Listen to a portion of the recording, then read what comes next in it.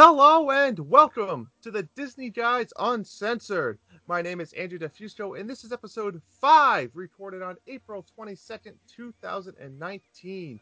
On this week's episode, we discussed the reopening of a friendly attraction, a delay of a major new ride, and some changes coming to a fan favorite show. In our main segment this week, we celebrate Earth Day by discussing Walt Disney World's conservation. And lastly, the Random House of Mouse takes a look at some of Disney's greatest films about conservation, as well as some answers for some fan mail. So, guys, first thing I wanted to say is we had an awesome weekend. Hope everyone had a great Easter. Um, and the Disney guys are happy to announce that we have now over 100 Facebook members and well over 100 listens for our first episode. We have now expanded to technically an international podcast. We're in over 4 continents, 5 countries, and I'm pumped. The feedback we've already been receiving is awesome.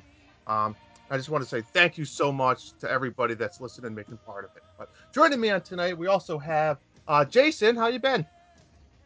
I'm all right. Just come off the good Easter weekend, and we're ready to go. Awesome. And Bob, how about you? Yeah, Drew, like you said, I spent Sunday with you yesterday for Easter. It was a great time. You were a gracious host. And again, guys, thank you for everything you've done. You got, like Andrew said, Israel, Great Britain, Canada. Uh, it means the world to us that we are worldwide. Thank you very much for that support. Just a couple of fact checks, guys, from last week, and for you guys, the listeners, just to prove that we are constantly trying to upgrade the presentation and experience you have. We're willing to listen to our own stuff, play it back, make sure we got facts right. I misspoke.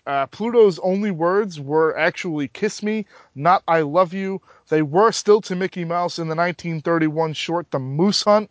It's a rather surreal moment.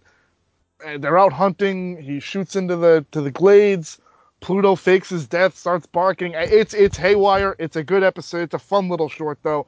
And Jason, I think a couple of times we had mentioned Amblin. We were right that Amblin did produce Roger Rabbit. They did not, however, produce Nightmare Before Christmas. That was the Touchstone arm of the Disney company that produced Nightmare Before Christmas. Just a couple things from last week that we wanted to make sure that we got right for you guys. Oh, good. Yeah, agreed, Bob. We always want to make sure we have our facts right, and we all make mistakes here and there, so we're willing to admit that. So we did a really interesting special episode for you guys tonight. I'm excited. We're all excited. I got my Disney Guys T-shirt on, and we're here to talk to you a little bit about conservation and Earth Day. So let's start off with the rapid fire news. So, Magic Kingdom Ticket and Transportation is undergoing construction, as well as Epcot. We mentioned this, but it's really happening at pretty much all the parks, save for Animal Kingdom. There's not a whole lot that can be done there, but they're all undergoing a little bit of construction concerning the bus and transit system. So it ends up causing a big mess, but just deal with it. Pardon the mess while they get everything taken care of. The Otter Grotto, which was down for almost a year, has finally completed their refurb at Animal Kingdom and has reopened. Mickey and Minnie's Runaway Railway the opening has been delayed until spring of 2020, almost a full year after it was originally scheduled to open. Disneyland will be getting a modified clone scheduled to open in 2022. Yeah, Jay, it's interesting. I didn't see anything about the Disneyland location. Rumors are out there that Roger Rabbit's cartoon spin could be going away.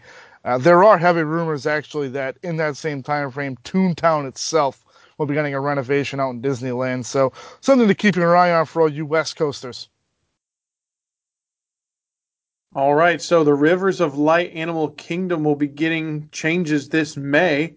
It'll be known as the Rivers of Light. We are one and will feature clips from Disney nature films and some of the songs from the Disney canon.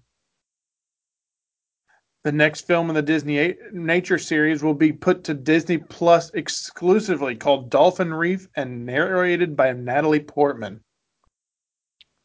Yeah, Jay, it's interesting. That actually got a release last Earth Day in Europe under the title of Blue. Disney did pull it from American theaters before it was released, so it'll be fun to see. Though I think we had spoken offline about the Disney Plus series getting a lot of original content and even some stuff that maybe Disney didn't feel strongly about to release into theaters, and maybe it gives some original content and some otherwise stuff that wouldn't get the eyeballs a chance to shine and give them something new to build on instead of all the sequels we've been getting lately. Yeah, I'm excited for that too, Bob. I'm excited to see what Disney Plus can do. Exactly like you said, the resurrection of things that maybe never would have been without this new feature or a new service. Yeah. And especially the Disney nature films. I mean, we'll get into that a little bit later, but it's some really cool films if you've never had a chance to watch any of them. Yeah. So with that being said, there's not a ton of news this week, which is fine because we have a ton of other content we want to bring you to you. So let's move over to the topic of the week.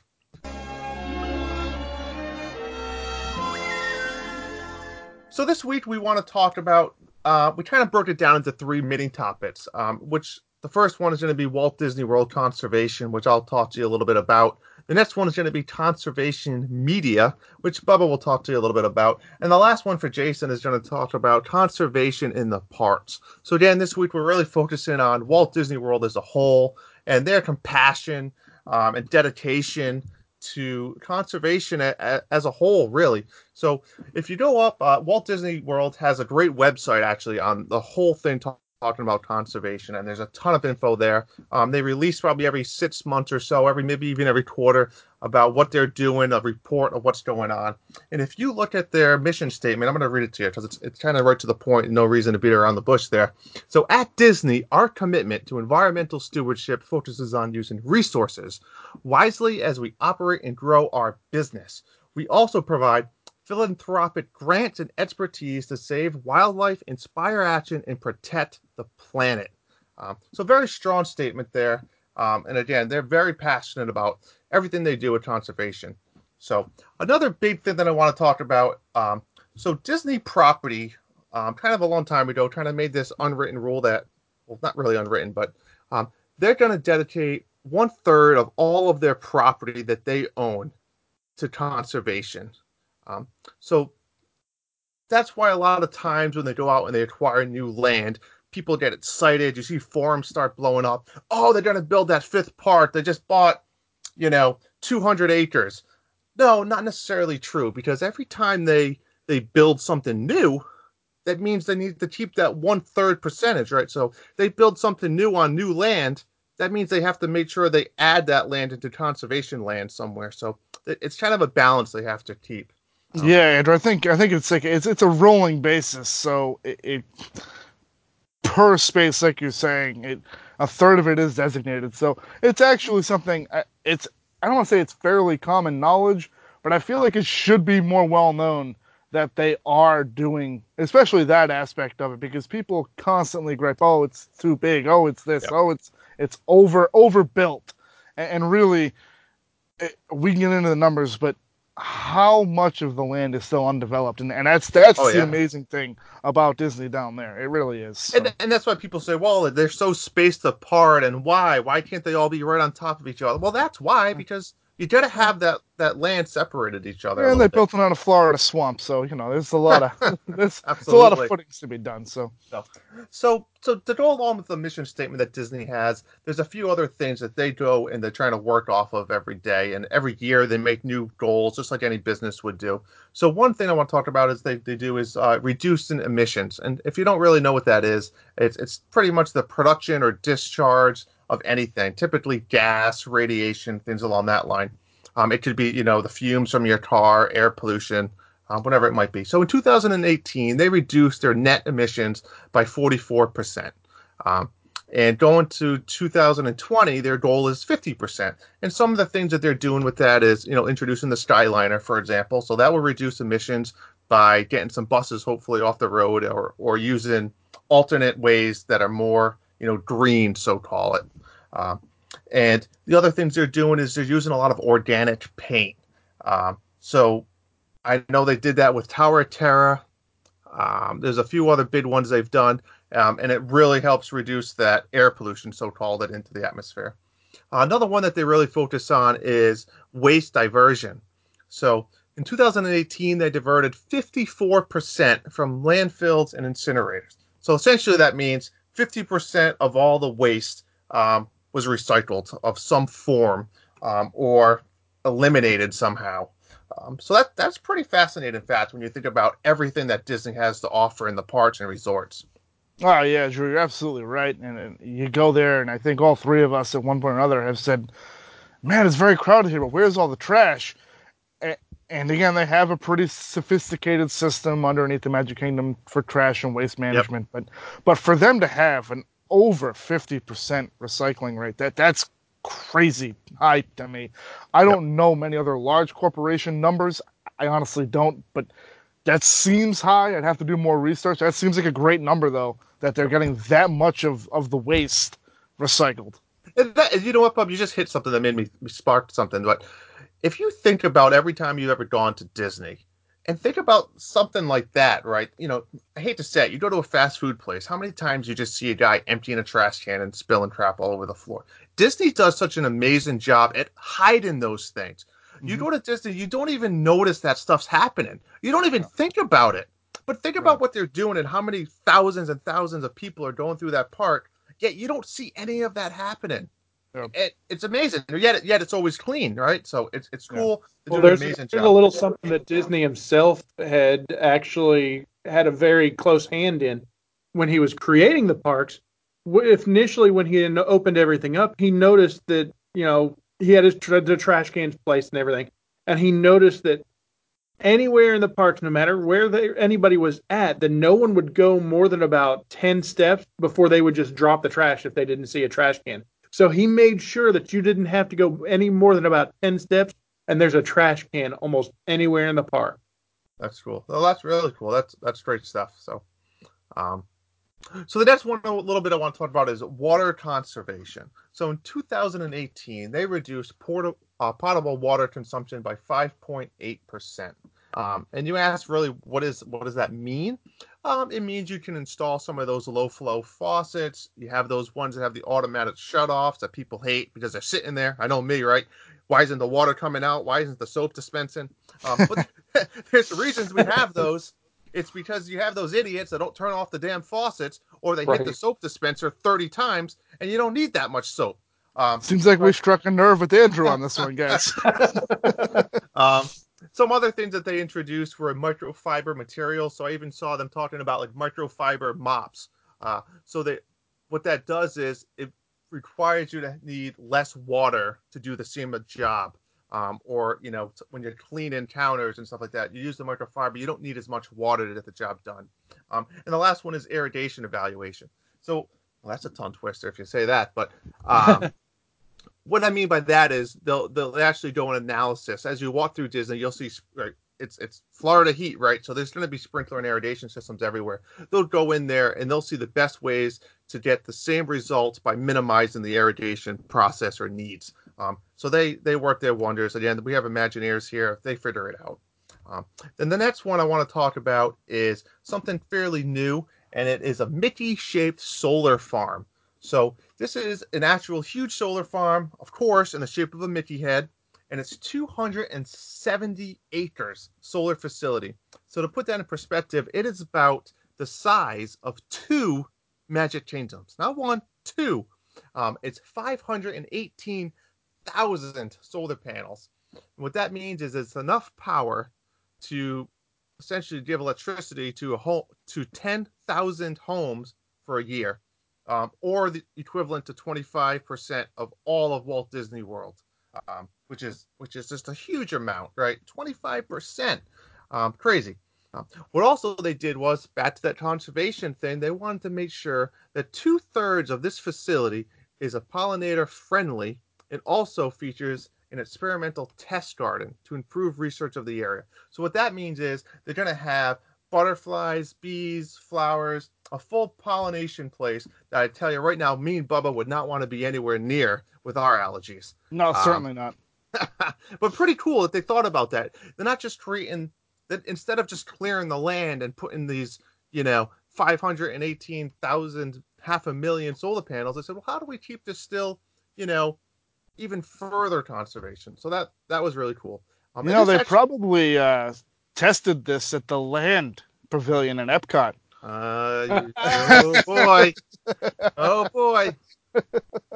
Sure, we can't go this whole episode without talking about it, right? No, I don't think that'll be the only reference to the Land either tonight.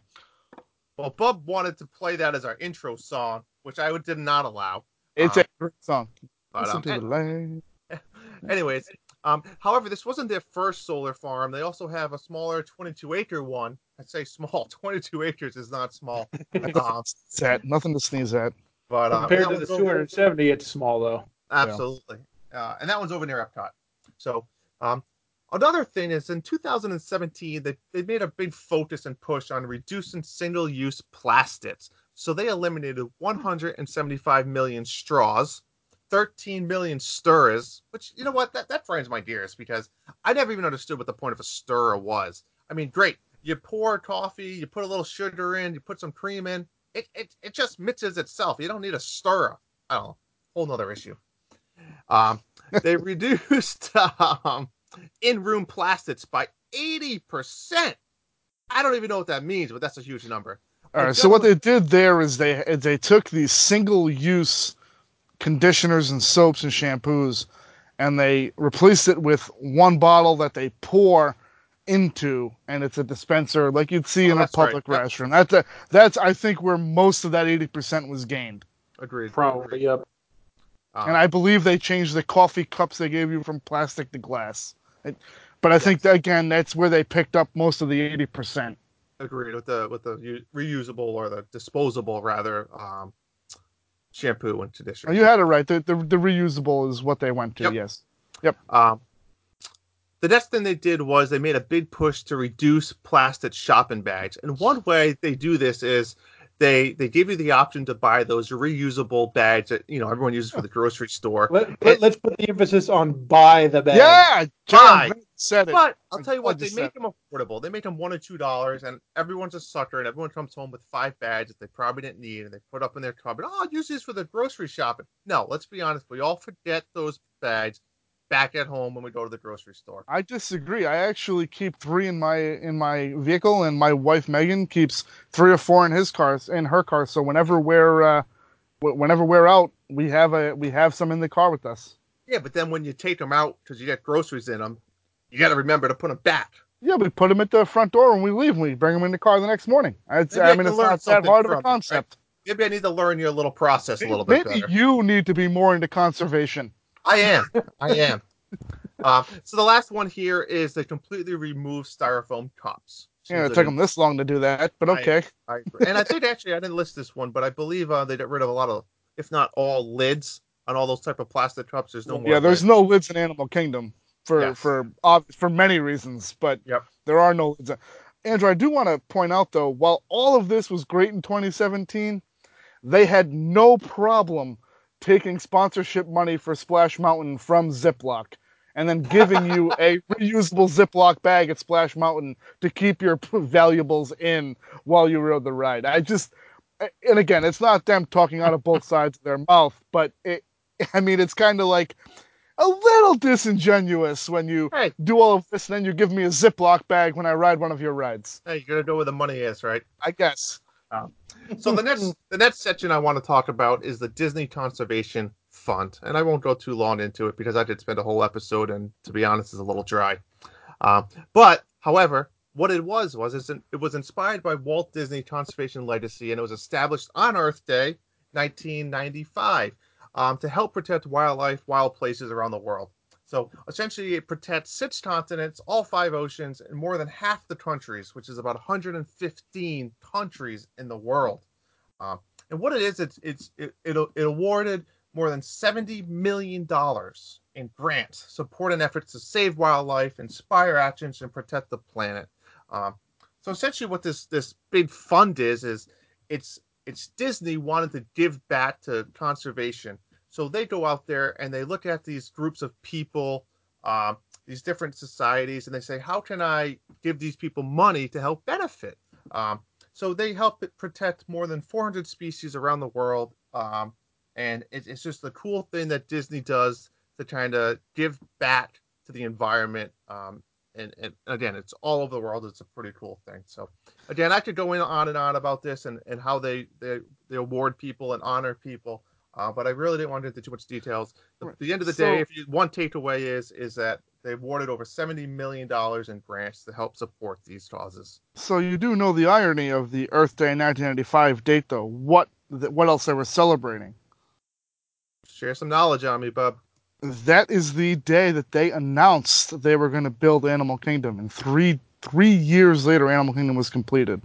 So that was the announcement to go hand in hand with the conservation program that they established, which I think we'll get into in a little bit. That Animal Kingdom kind of acts as the hub of the conservation effort at the facility, at the parks. Oh yeah. And so when they announced the park in 1995 to open 3 years later, they did announce the beginning of this conservation fund. So just a little fact for you guys, and I did just actually check that to make sure, so I don't have to go back next week and tell you I was wrong. But that's going to lead us into our next topic, Bub. So why don't you try to take us away here with your stuff? Oh yeah, the Disney conservation in the media. We've talked about the Disney nature films. We're going to go back to the True Life Adventure series. That was Walt's first foray into his passion about conservation, and Andrew, I think, has done a great job of explaining what conservation means to the company as a whole. So I don't want to crush you with numbers and bore you to the details. Give you a quick rundown. What are you trying to say, Bub? Is that what I just No, did? I think you covered a lot of basics for what me and Jay or Jason and myself are going to talk about. Yeah. So we can kind of just get into more detailed aspects instead of giving you a rundown of, oh, they donated $70 million to this person and they do this with solar energy. That's not what me and Jay are here to do tonight. Absolutely. So they actually did release 14 feature-length or short-form documentaries from 1948 to 1960. 8 of them won Academy Awards. That's a pretty good ratio. That's a lot. That's a lot of film to come out in 12 years.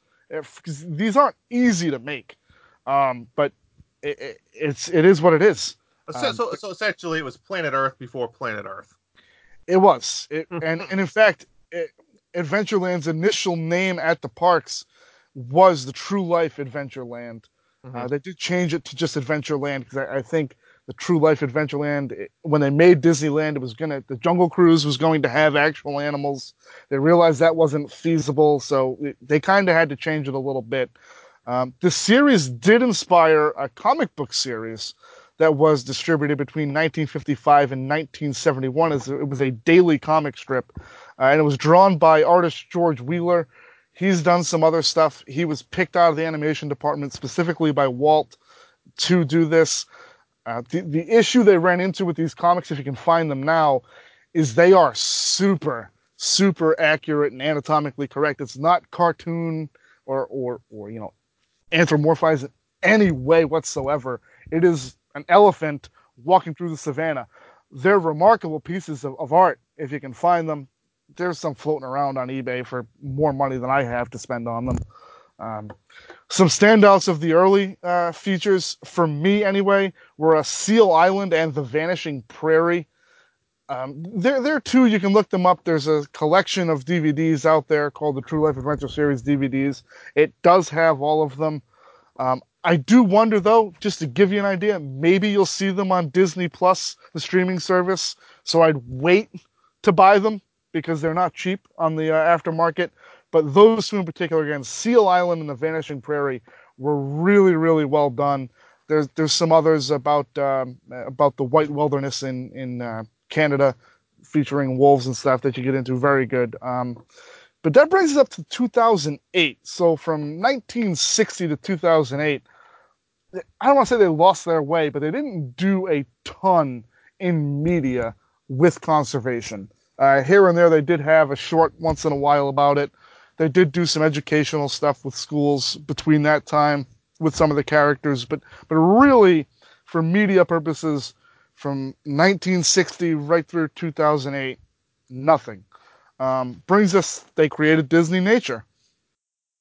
It really has brought us some inspired works. I know we've talked about it before, that there's a new show coming to Epcot. Andrew, Awesome Planet. It's called. Andrew is, it's Planet Earth. I'm a junkie for this stuff. I love documentaries about nature. It's places I'm probably never going to go, so it's fascinating to me to see animals in their natural let me habitat. say something, Bob. So the reason why I'm against it, right, is it's not that I'm against the film. Like you said, Disney Nature Series is a very, I don't know the word I'm looking for, but they do a phenomenal job. They're well done documentaries. My problem is when I go to a park, and I get it. Maybe it's not for me. Maybe I'm being selfish.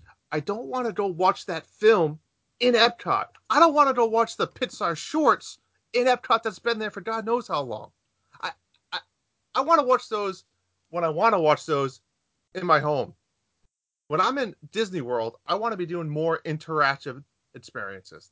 That's my problem with having that there. So Yeah, that's fine. I mean, you can agree to disagree all you want. It's still going in, and I'm sure it'll close within 2 or 3 years because no one will go. And that makes sense to me. So this arm of the studio was created after March of the Penguins was released. So Bob Iger, again the CEO we had mentioned last week, reached out to Jean-Francois Camilleri. He was the head of Buena Vista International France, and he had actually secured the French rights to March of the Penguins. And Bob Iger had felt that really that film showed that they could create their own stuff. And Bob Iger didn't have the foresight to get the distribution rights in this country. So it was kind of, I don't want to say in hindsight that they created this or they created Disney Nature out of spite because they blew it with March of the Penguins. But it was kind of built out of spite, and it was kind of built in hindsight after the success of March of the Penguins. So they really weren't on the cutting edge of this. They were more reactionary than proactive when it came to recreating the Disney Nature arm of the department. Camilleri led the way. They signed a multi-film production deal with nature doc extraordinaire Alistair Fothergill. Again, Andrew, hate to keep referencing it, he's the genius behind the BBC 9-part epic Planet Earth. Andrew, I know when that first came out, we were playing soccer on Sunday nights, and we would be recording or catching the replay of Planet Earth. We would say, we got to get home. It's the planes. We would have to get home to watch it. It's unbelievable. Yeah. I would say for me, the two best from this era have to be Crimson Wing, Mystery of the Flamingos, and Oceans. Again, I'm a sucker for anything ocean related. And I don't know why, because I have a crippling fear of birds, but there's something majestic about Crimson Wing, Mystery of the Flamingos. They're really, really well done. Again, Disney Nature releases these pretty much every year, right around Earth Day. And this year, the latest came out last week, is a bit apropos because it's called Penguins. So here we are, 10 years later, and we're going back to how it all started with they were, March of the Penguins to Penguins now. Let me ask you this, Bob. So mm-hmm. I remember back in the day, me and you actually went to some of these in the theater. And if I remember correctly, I think we saw African Cats together. African Cats, I think we saw Chimpanzee. I mean, I saw Oceans. Maybe the bear one. I know that. What was the bear one? It was called Bears. Bears. So yeah, real original titles. My point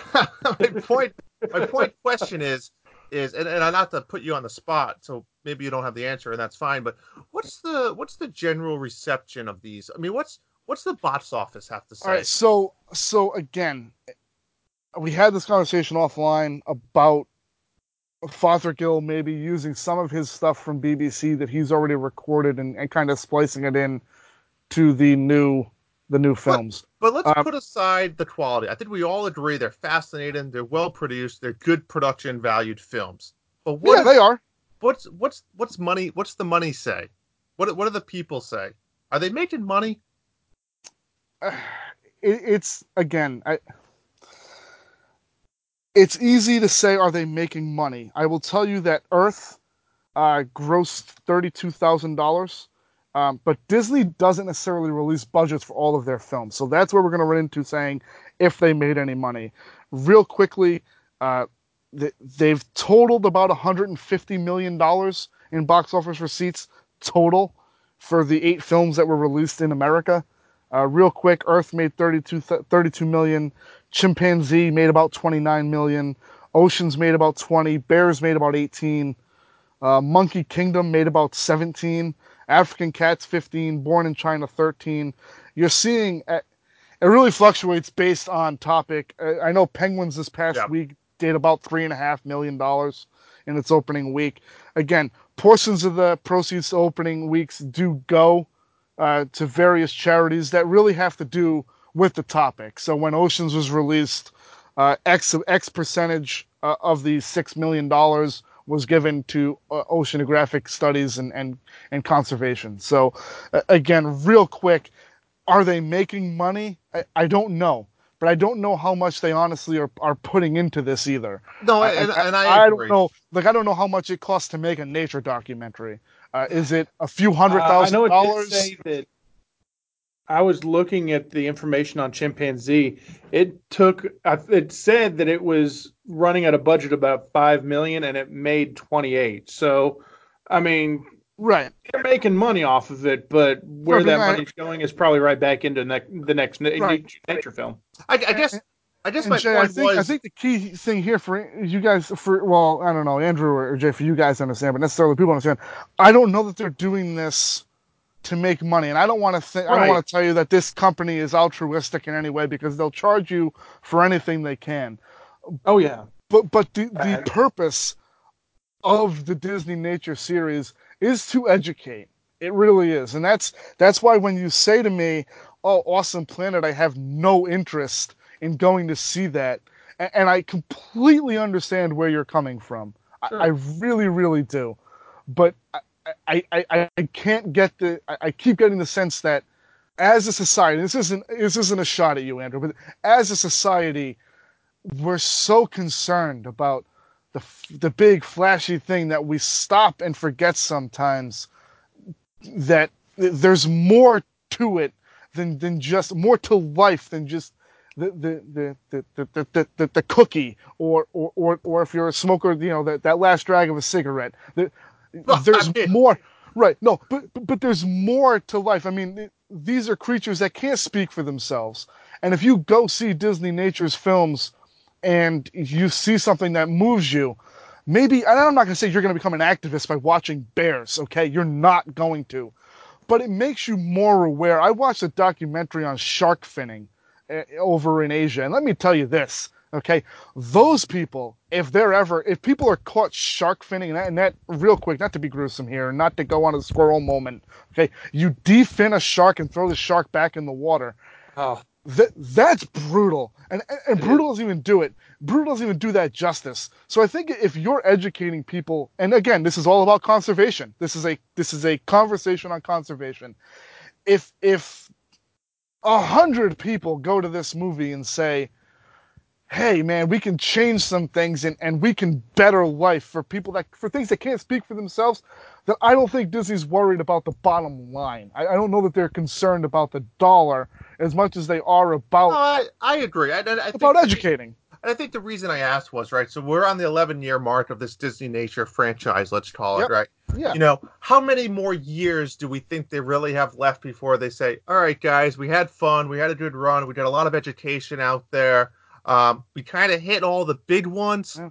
Nope. What, you know, are we The answer done? is simple, Andrew.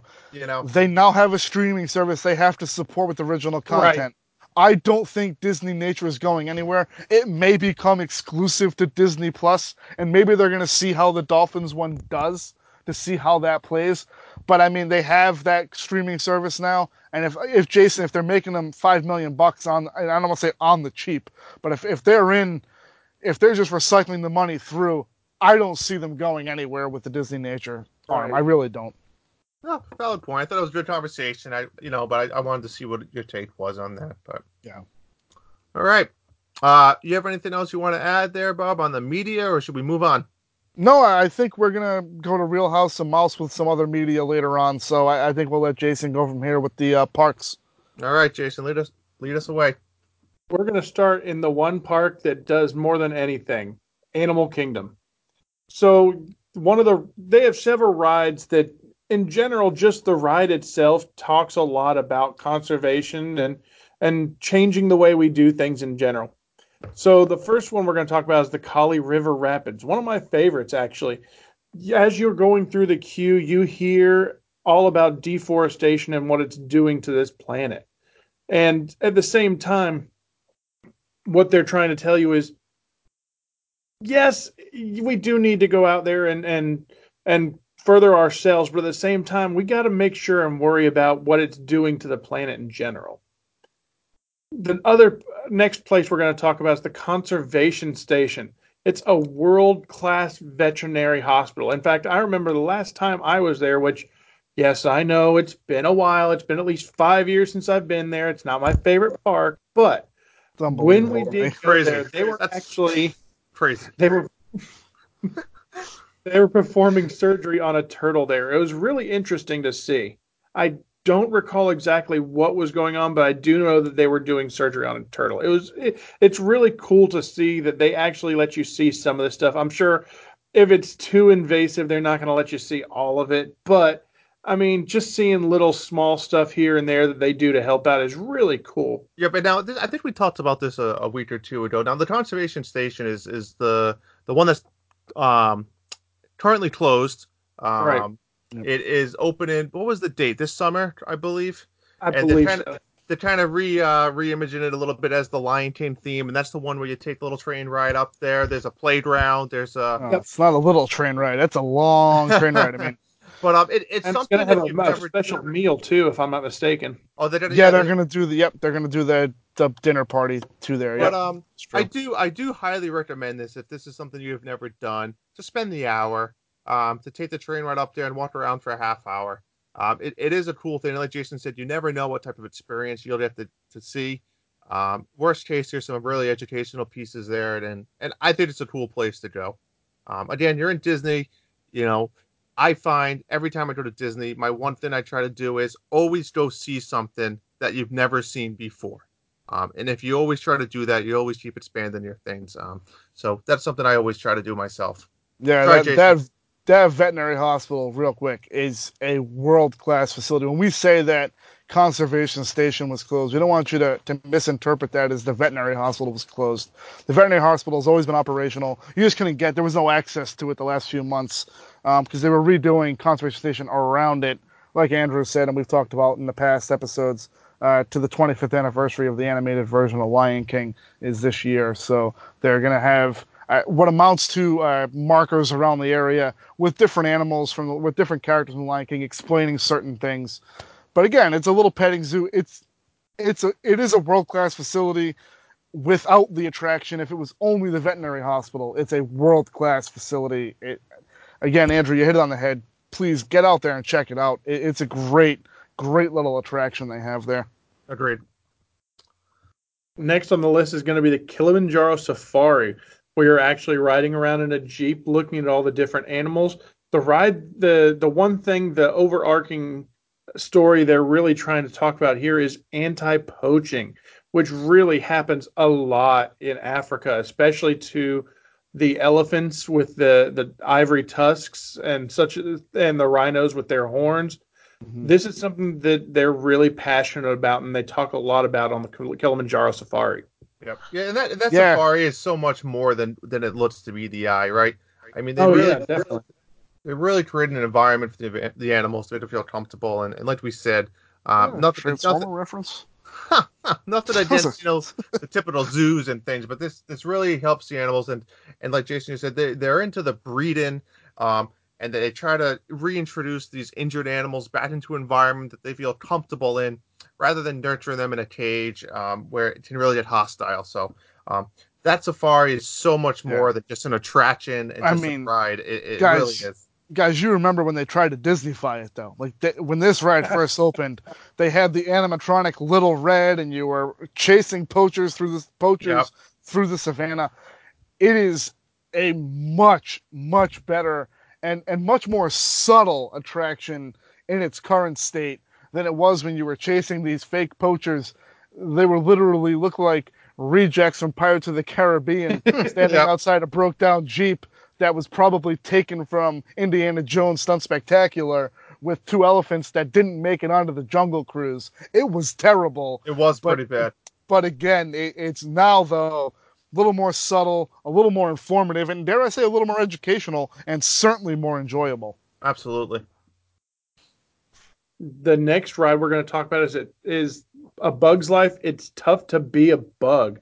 Ugh. It talks about the benefits of certain insects, particularly bees, in the ecosystem, and what they actually do to help plants and other wild fauna grow throughout the world. They do quite a bit in terms of pollination. Yeah, I mean, Jay, it's tough to be a bug. Not on my list of must-dos. If you've never done it, give it a shot, but not on my list of things that I have to see, despite the fact there's a remarkable Hopper animatronic, by the way, in this attraction. but again, it does do a great job of explaining that maybe not all insects are bad. You know, maybe not all insects. I mean, wasps and hornets. I mean, they probably serve no purpose to terrorize people. Yeah. But honeybees and even spiders and dare I say this, scorpions and even some snakes. They do a great job with rodent management and stuff. There's a lot that you should thank insects for. Next time you're on the bus and a bee's sitting next to you, give them a little tip of the cap and say, hey, thanks for everything. I will not be doing that. That's fair enough. We might be able to do it next time we go, but the last time we went, my youngest, who is absolutely terrified of spiders, had quite the experience, because there's a point in time during the show where the lights drop and they drop some large spiders from the ceiling. They're nowhere near where you are, but they kind of spotlight it, and she wasn't having any of it. We had to kind of rush out. Yeah, it's really not a kid-friendly attraction. No, and that's like, guys, it is pretty intense. Now we're talking about it is a pretty intense little attraction. It's very intense. It runs about 8 minutes, I think. It's a pretty intense little show. I wouldn't even recommend bringing my kids on there. I mean, there's I don't think they would. I mean, I know my kids would not be fans of it. So. Yep. All right, moving on to Epcot. We're going to the Living Seas. During the BP oil spill, cast members brought 68 sea turtles to rehabilitate at specifically converted rehab center on their site there. Yeah, we've talked about Living Seas at length on this show at various times and how big this aquarium is. I mean, that's 68 sea turtles. That's no joke. I mean, I don't think it was all at the same time, but that's still no joke to bring them to the facility to have them rehabbed, though. Those aren't little, snapper turtles you pick up in a local brook. No. I'm sure some of them are quite large, especially being sea turtles. Yep. They have a manatee rehabilitation center there as well. It's one of the largest in the world. Nurses distressed manatees back to health and releases them back into the wild. It has one of the largest man-made reefs. It's home to over 4,000 animals covering over 60 different species. The pavilion itself is accredited AZA, the American Zoological Aquariums. In addition to merely being as accredited, the Aquariums Conservation Fund provides grants and funding to other accredited institutions to support nature play and learning. Yeah, so Jay, if I can jump in there real quick. So we'd all done some research on this topic, and I found that point particularly interesting. Up here, as you guys know, Andrew and myself, we're in Rhode Island, Connecticut's the next state over. We have the Mystic Aquarium, which is a fantastic little, and I don't say it's little, but we have a fantastic aquarium in Boston as well, right up the street. Boston and Mystic both have them. They're all AZAs. So when we say that they're supporting nature, play, and learning, so it's not just, giving money to build things or for research. I mean, this is for animal interaction. And you see a lot of things in the news, Blackfish in particular, and SeaWorld gets crushed on a regular basis for some of their practices. I think kind of unfairly. Yeah. People do give Disney a hard time about both of these parks, about Living Seas and about Animal Kingdom, for PETA's all over them for certain things. I don't want to make it seem like everything they do is right, but this is one of those things that it's a separate conservation fund from the general conservation fund, and it does provide grants and funding for that specific purpose. Jay read that right. I mean, that's nature, play, and learning to support health in the wild. It's not just to keep them in captivity. And I think that's a big misnomer with a lot of people. And it's not, but it is. But this fund that does provide the grants does support releasing back into the wild and to develop natural instincts in these animals. So it is trying. They are trying to do the right thing. It's a very sensitive subject with certain people, I understand, but they are giving it their best shot. All right, we're moving on to one of your favorite places, Ryan, the Yes. land at Epcot.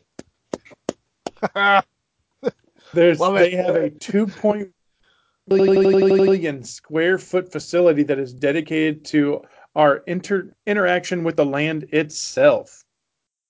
It expresses how humans can both use the land for our benefit and how we can destroy the delicate balance of nature itself by deforestation and such.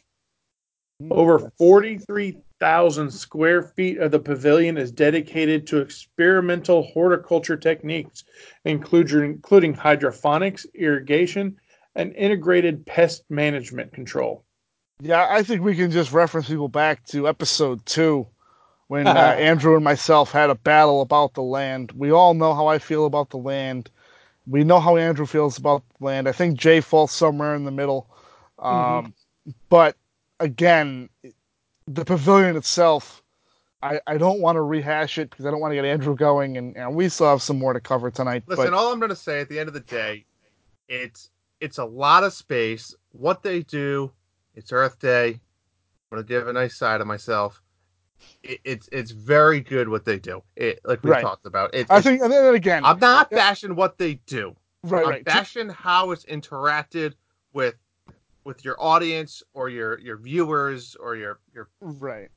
I just disagree with it. I'm not bashing what the land is. Ultimately, on a conversation about conservation, we certainly would be remiss if we didn't bring it up and at least, again, just touch on it quickly about what they do at that facility. But again, please reference episode 2.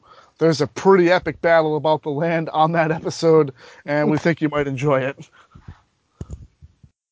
Moving on, we have a couple of small points to make as well concerning the resorts at Disney.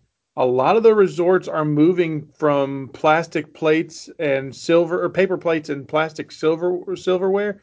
They're actually moving to glass plates and metal silverware and just having you kind of dump the food off the plates and they will take and wash the plates themselves rather than have all the trash that comes from that. A lot of them are moving to that. I think it started at Art of Animation was one of the first places they started that, and it's kind of moving out into the other resorts as well now. Now, is this the reason that my food seemed more expensive at the food court in December? It's a good possibility. They also have the option to opt out of the daily servicing of the rooms to include allowing you to use the same towel more than one day.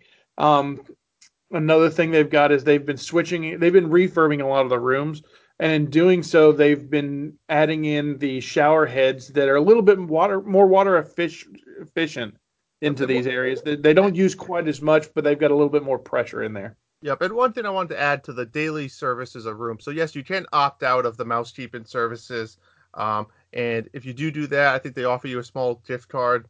They do, but that they do require to still do a room check. So yes, so though you might safety thing, it makes sense. Absolutely. So just so everyone knows, if you opt out of that, it doesn't mean if you're there for 7 days that you're not going to have anybody coming in your room. You will have people knocking on your door. And if you don't answer, they will let themselves in, and they will check that room in case you're not holding anybody hostage or anything. Sure. Or laying on the floor. But or if you happen to win a bunch of tickets at the arcade and hang chili pepper lights from one corner of the room to the other, and you want a boombox, I don't know if this has ever happened to anyone, but I think it sounds like something that's plausible. Huh. Well. I also heard that in 2020 they'll be getting rid of all toilet paper and moving to bidets. No, I'm just kidding. I'm just kidding. I Late April Fool's joke, I guess. All right, Jay, what else you got for us? All right, so we got a couple of little fun facts here to mention before we move on to the random House of Mouse. So Cinderella's castle during Christmas is lit up with over 170,000 LED bulbs. But because they are LED and a little bit more energy efficient, all those bulbs is only equal to about 4 coffee makers worth of power. That is absolutely insane.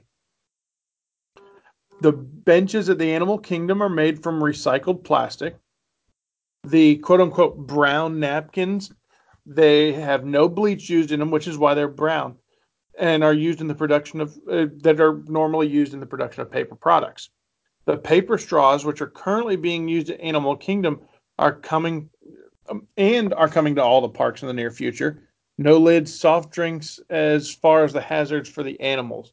This is something that I think initially started as a law they were going to be doing in California, and Disney just kind of carried it over to all their parks in general. It's something that they just figured, you know what, we may as well just do it. If we're doing it to one, we may as well do it to all. Yeah, I think they just completed the transition in Paris. I was reading. I think they Yes. just completed it in Paris, and then they expect it to take probably a little longer here to phase it out completely. But that is the plan. Agreed. Good. So that's going to wrap up this segment. And I think we had a lot of good info there. Hopefully, it wasn't too much. We tried to make it fun and exciting, but we really wanted to share all that with you. So we're going to continue the conservation piece and move into the random House of Mouse. Knocking at the House of Mouse. We're all knocking at the House of Mouse. All right, thanks, Drew. Thanks, Jay. Like we said, to this point, it's been very entertaining. It's been a nice conversation about conservation. We're going to keep it going here in the Random House of Mouse. Before we get into what we want to talk about, though, we would be remiss in our duties to not mention WALL-E as perhaps the pinnacle of conservation movies that Disney's ever released or Pixar's ever released. By all means, if you've never seen it, which seems shocking to me, get out there and see it. It post-consumerism, maybe anti-consumerism at times, but get out there, check it out. It's a great film.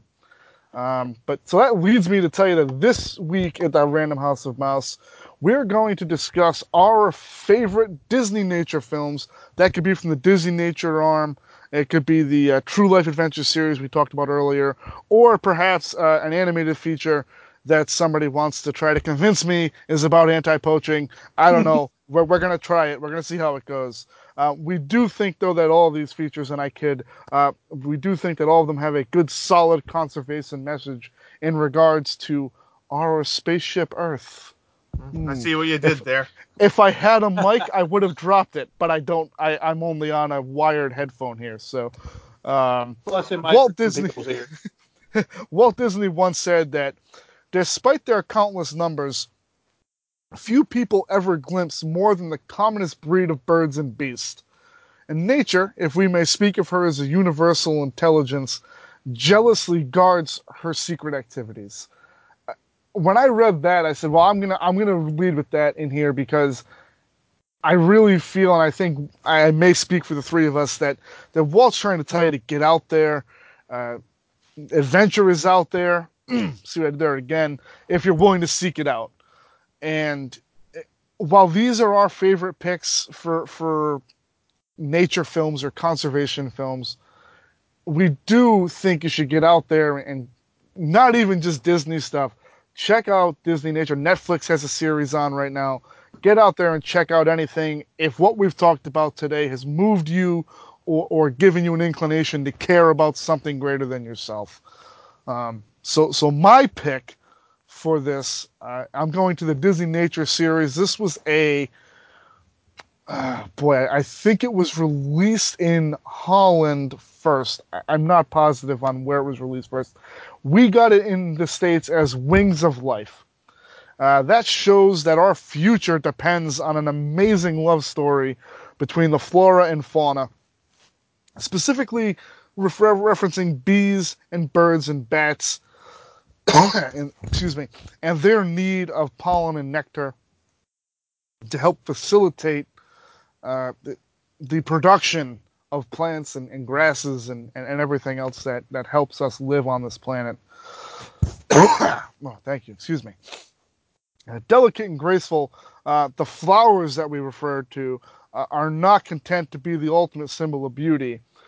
Instead, that their vibrant colors and their exotic flavors are designed to attract bees and butterflies and birds and bats, and that's what Wings of Life really, really impresses upon you, is the symbiotic relationship between bees and butterflies and birds and bats and the flowers that they do pollinate with.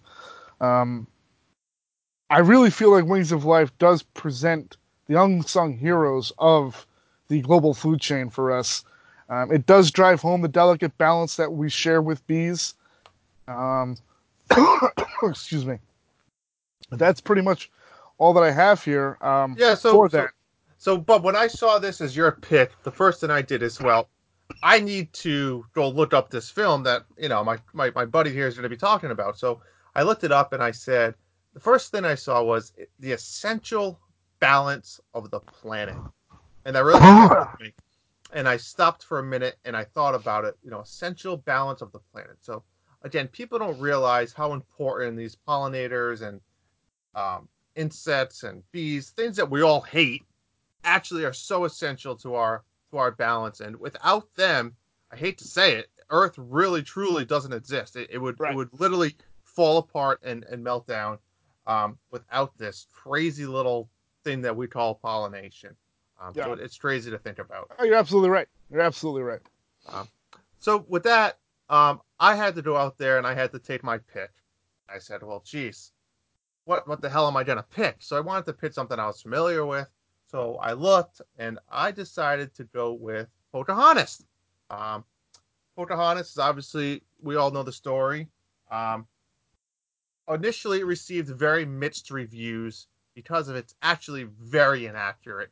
And I'm not going to get into the inaccuracies of it, but that's a history lesson for another day. But essentially, the conservation of it, you're looking at, Pocahontas and her tribe living off the land, trying to teach, these newcomers essentially the good of the land and how to benefit it. You don't just abuse it and use it. You got to really, you got to, if you take some, you got to give some, right? It's a two-way street. So with that, I had a few things. I wrote down some notes. I a lot of cool things. So a few things I want to just throw out there about the movie. I know it might not be directly conservation, but I wanted to try to make some conversation flowing. So my question for Bob and you, Jason, who do you pick for your favorite, Percy or Meeko? I think I'd have to go with Meeko. Okay. I mean, that's actually a question. Well, funny because I actually would go Percy. That's a shock. I like Percy, and if you guys don't know, Percy's the little dog of the governor. Meeko's the raccoon. Pocahontas' friend. And then you have Flip, but I didn't even include Flip the hummingbird because if you put those two together, I feel like there's no contest. You're being a little flippant there. So the next thing I wanted to talk about is Pocahontas is a pretty badass chick. Right when the movie's introduced, you see her friggin' free jumping off of waterfalls, doing her canoeing. She's swinging from branches. She's pretty badass chick. I can't believe that you enjoy the fact that she's in a canoe because we know how much you hate water rats. But hey, I guess it's okay if Pocahontas does it.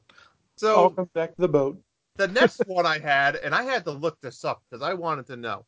So for all those Game of Thrones fans out there, which I know there's a lot. Episode 2 sucked.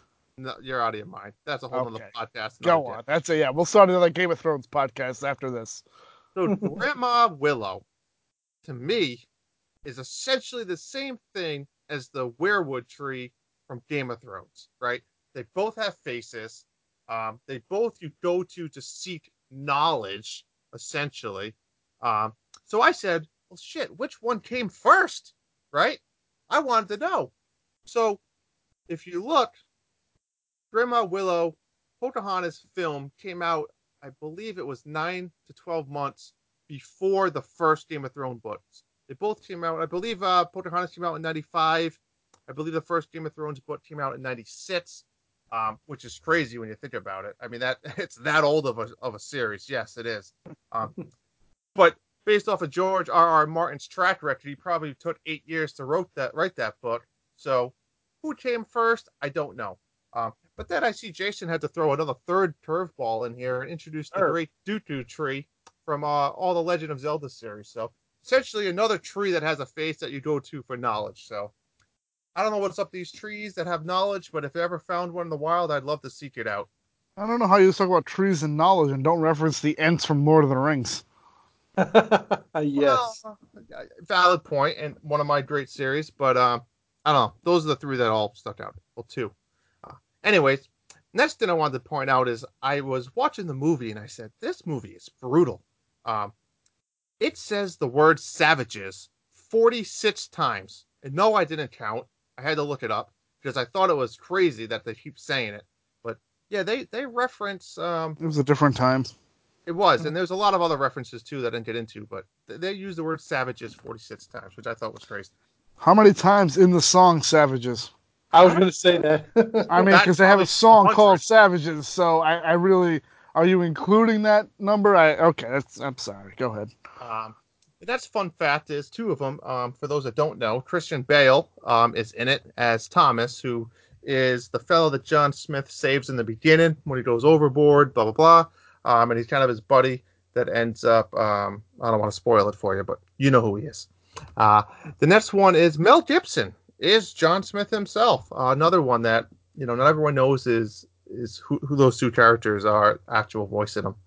And the last thing is Hold on a second. You're going to reference those two guys and not reference the fact that David Allen Ogden Stiers is the voice of Governor Ratcliffe? Because you know what other character he did in the early 90s for Disney?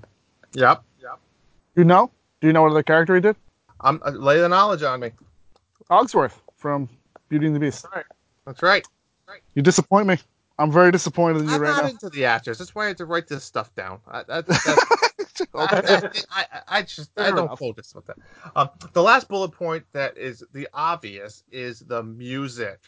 The music is literally what held this movie together.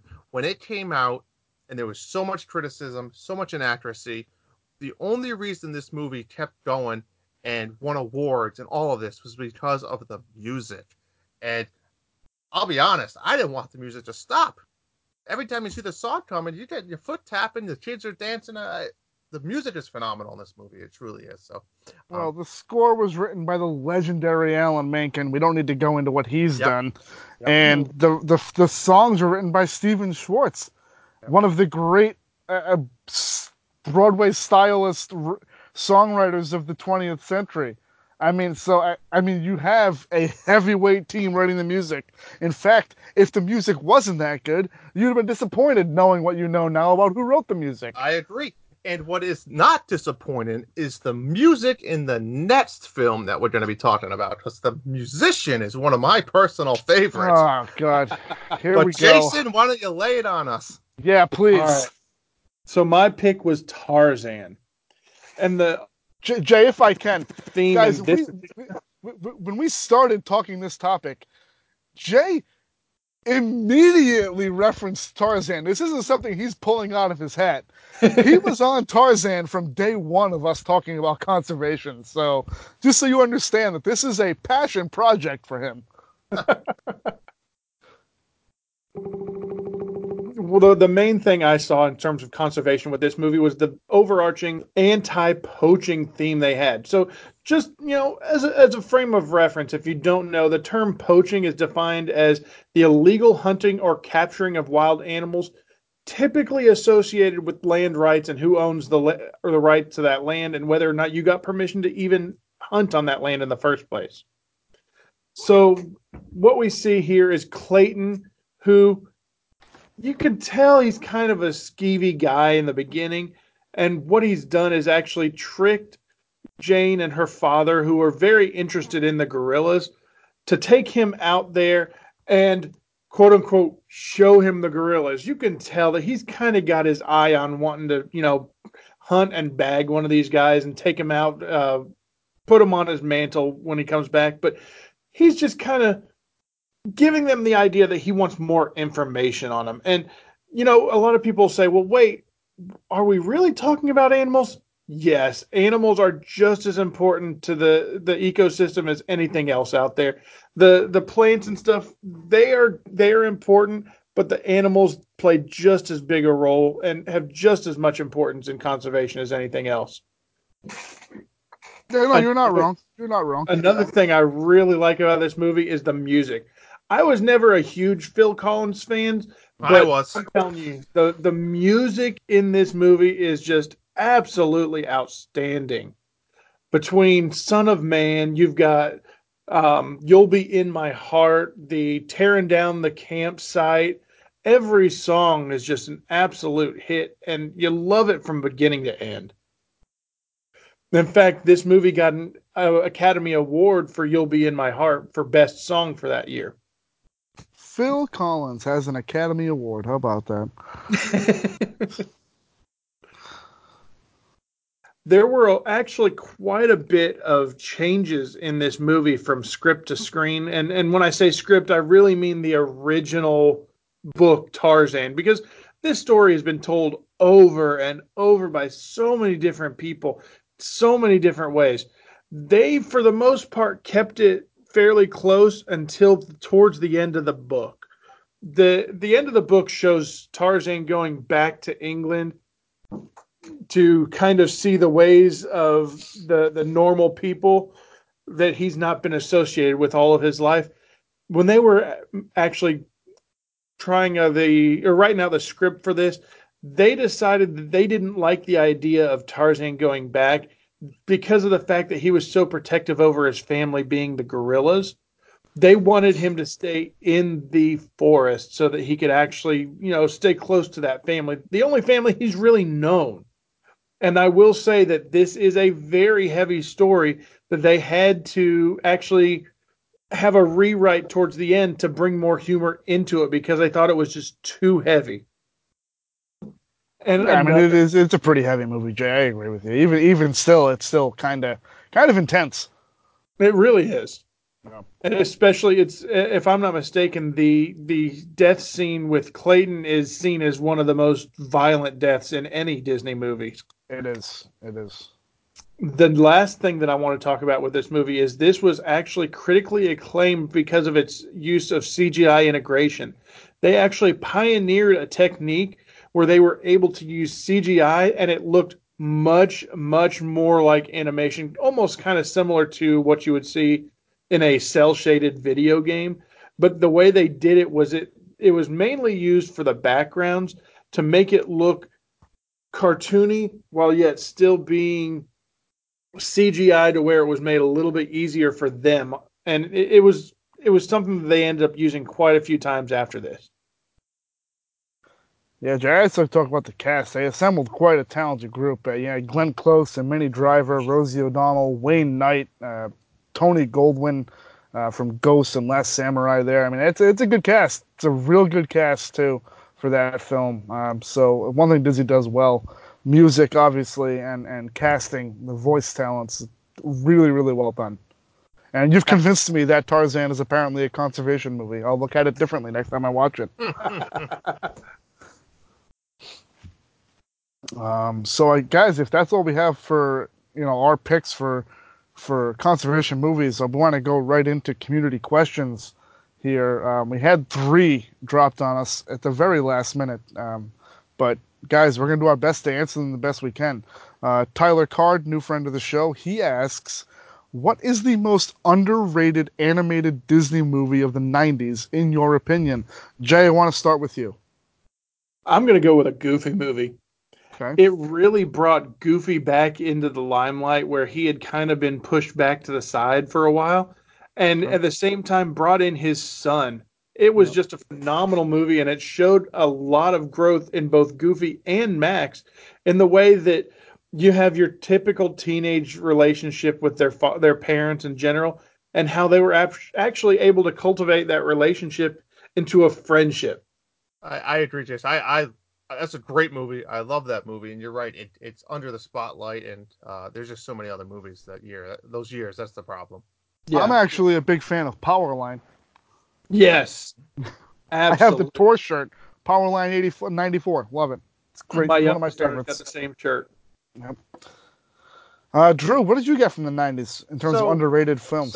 So underrated movies in the 90s, and you guys can hate me, but I'm going to do this really, really quickly. So, Tyler, you asked a difficult question, and I'm going to tell you why. I'm going to quickly name the movies that came out in the 90s. Um, DuckTales, the movie, The Rescuers Down Under, Beauty and the Beast, Aladdin, The Nightmare Before Christmas, The Lion King, A Goofy Movie, Pocahontas, Toy Story, James and the Giant Peach, Hunchback of Notre Dame, Hercules, Mulan, A Bug's Life, Doug's First Movie, Tarzan, and Toy Story 2. So you asked me, what is an underrated movie? There's no underrated movies there. They're all phenomenal movies. Um, but if I had to pick one, it's not underrated, but I'm going to say Toy Story 2. And the reason why I'm saying it is I feel like it gets overshadowed by Toy Story 1. They came out in the same decade, really only 5 years apart, 4 years apart. And for me, Toy Story 2 is actually my favorite Toy Story, which is odd. A lot of people don't like that one. But I think it introduced a lot of characters and it really developed a lot of the other, kind of like the B characters into more of the A characters that really established the whole franchise, in my opinion. So you would say it's just more underappreciated than underrated. Right. Yes.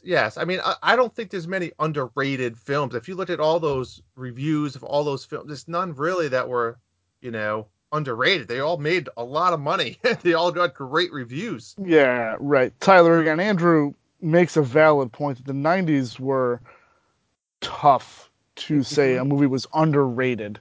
Because even for the most part, movies that maybe weren't rated as highly as others probably deserved the rating they got. So I don't want to say they were underrated. I went with the Rescuers Down Under simply because I feel like the Rescuers franchise as a whole gets overlooked, and I think Rescuers Down Under gets overlooked for being sandwiched between the iconic, there's that word again, Little Mermaid and the legendary Beauty and the Beast. So you almost forget that the Rescuers Down Under existed in the 90s. But again, fun little movie. I don't know that it's groundbreaking in any way. I will say the scene with Cody and Marahute at the beginning when they're flying on the Golden Eagle is breathtaking for early 90s animation, what they were able to do. Underrated, I don't know. I think, like Andrew's Toy Story 2 is underappreciated. I think maybe Rescuers Down Under is more underappreciated than underrated because I think it's rated right where it needs to be. I think from an appreciation standpoint, if that's the question you were to ask, it'd be underappreciated more than it would be underrated. Agreed. Eric Piche has a very vague question. Any info on Disney cruises? Before I turn it over to Jay, I will say it is our plan to do a full episode on the Disney Cruise Line. And I mean, it's a tough question to answer in a quick format. So I'm going to turn it over to Jay and see what he can do in the 90 seconds we give him. So these guys, I don't think they've done any Disney cruises that I know of. I guess you could technically call me the expert for this little group that we've got. We've been on about 6 Disney cruises. We just completed our Grand Slam, which within the frequent cruisers, that just means that we've been on each of the 4 ships at least once. So there are 4 ships in the fleet. There's the Magic, the Wonder, the Dream, and the Fantasy. The Magic and Wonder being the smaller of the 4 ships, the Dream and the Fantasy being the larger. Now, Jack, they are sister ships. That way, the Dream and Fantasy are sister ships, and the Wonder and Magic are sister ships, I believe. Correct? That's correct. Okay. My personal favorite is the Dream, but we won't get a whole lot into that. It all depends on what you're looking to do. Like you said, we've got plans to do an episode on the Disney Cruise Line later on.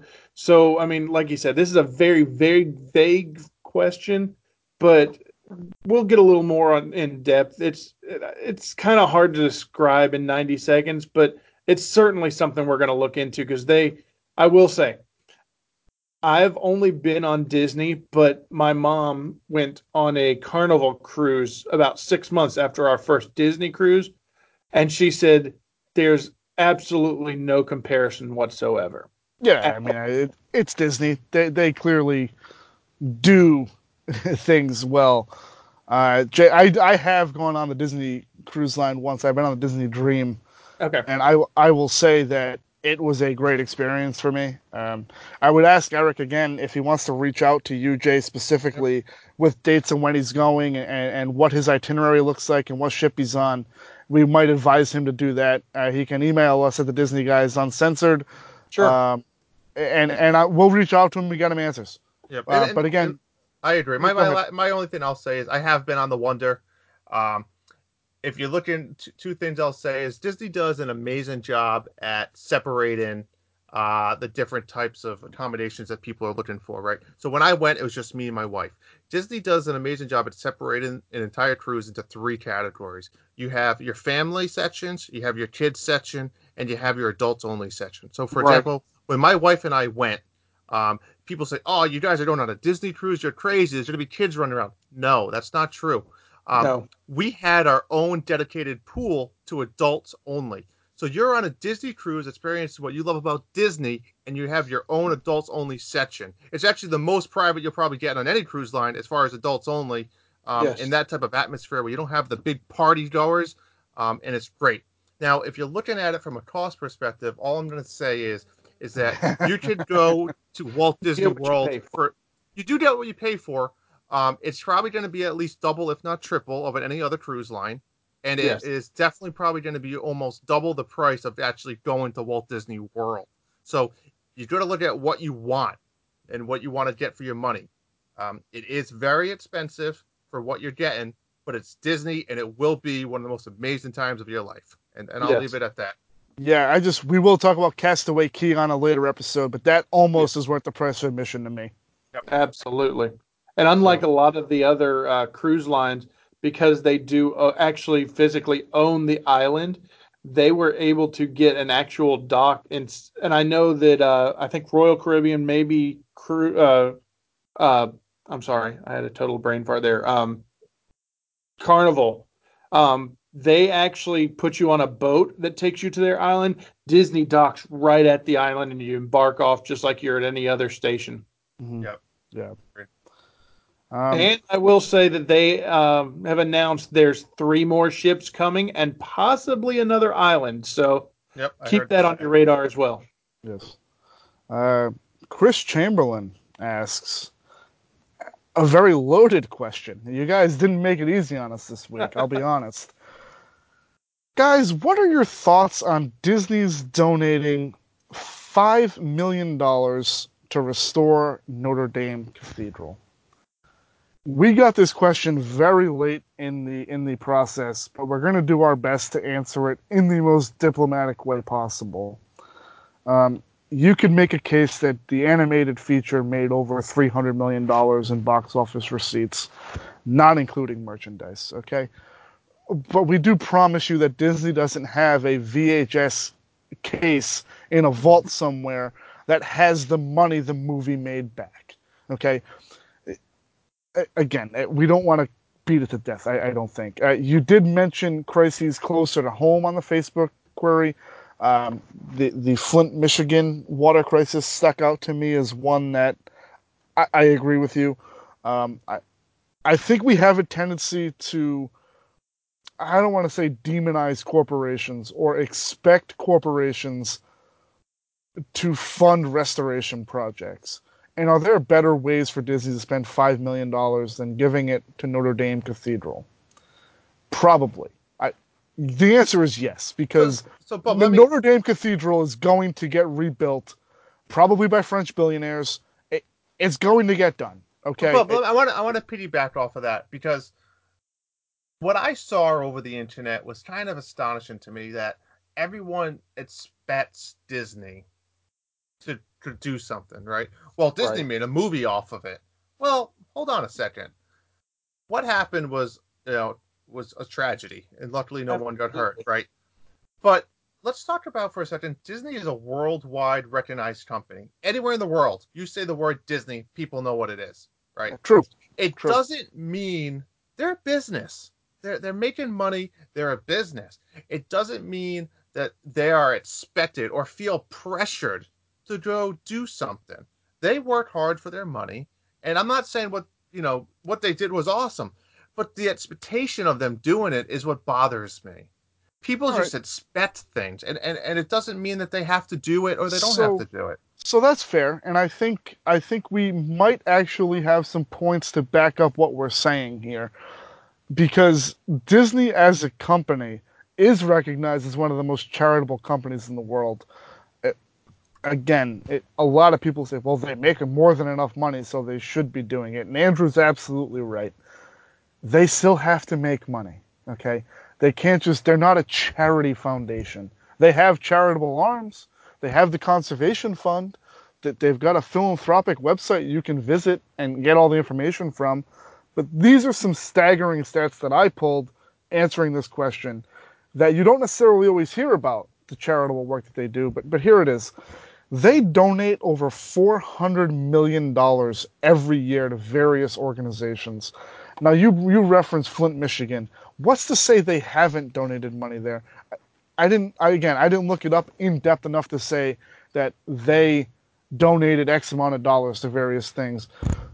But they would be condemned if they announced every time they donated money, and I feel like people are willing to condemn them when we don't know what they're doing. Agreed. And it's not fair to the company, and it's not fair to human beings. It's not fair to you guys that are making that argument, because to sit there and say that, and like Andrew said, you expect Disney to do it. They are doing it. They are. $400 million to various organizations. In the last 5 years, they've donated over 23 million books to children's literacy programs. Okay? To me, there's nothing more important than literacy and reading to children and getting books in the hands of kids, especially with how technology is now when you have a computer on your wrist. Okay? The characters that they have, Mickey and Minnie specifically, they're on pace to volunteer over 5 million hours at children's hospitals and intensive service facilities over the next 3 years. Okay? That's a staggering amount of time that they are releasing their characters to do this. But I want you to think about Make-A-Wish is another one that they're huge with, that they just... a coworker of mine, I'm not going to mention his name, was just down there earlier this month, and he said they took such care of him and his wife and his little girl that was fighting cancer, and thank God she's better now and it's clear and everything's good. But it's disingenuous to sit here and bury a company when they don't announce what they do, and then in the next breath, if they were to tell you, well, we granted 1 million wishes this year and we did this, you would crush them for wanting credit for it.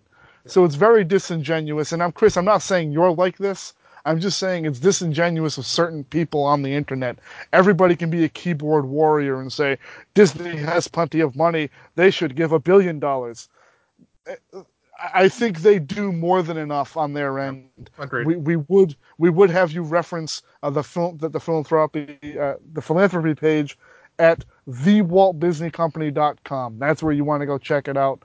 Everything's there. It tells you what they do in broad strokes, and that's where I would send you, Chris, to look it up if you wanted more instances of what they've done. Yep, agreed.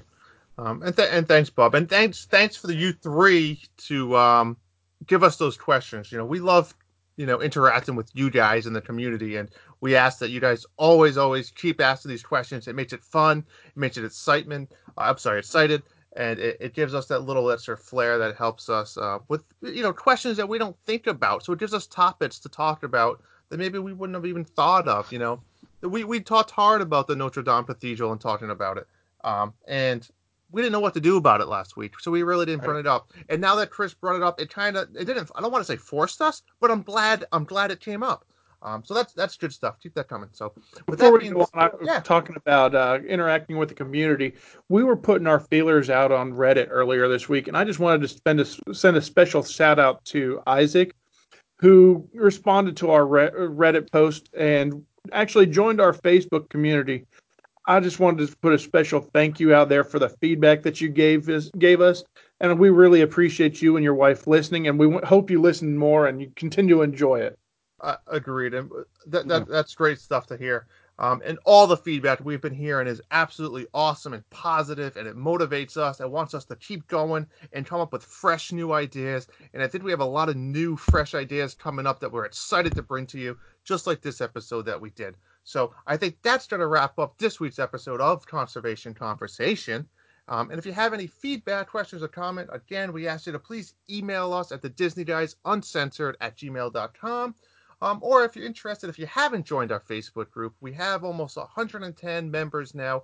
It's continuing to grow, continuing to have that awesome family feel that we encourage you guys to post pictures, post questions, comments, polls, the whole 9 yards. So that's on Facebook. Search under the groups for the Disney Guys Uncensored. Again, that's the open community. The podcast can pretty much be found on every platform now: Spotify, iTunes, Google Play. You name it, it's out there. You can find us. If you truly love us, what I ask is a few things. Please tell a friend, share this info that that we created, and tell them how how we interact with you guys.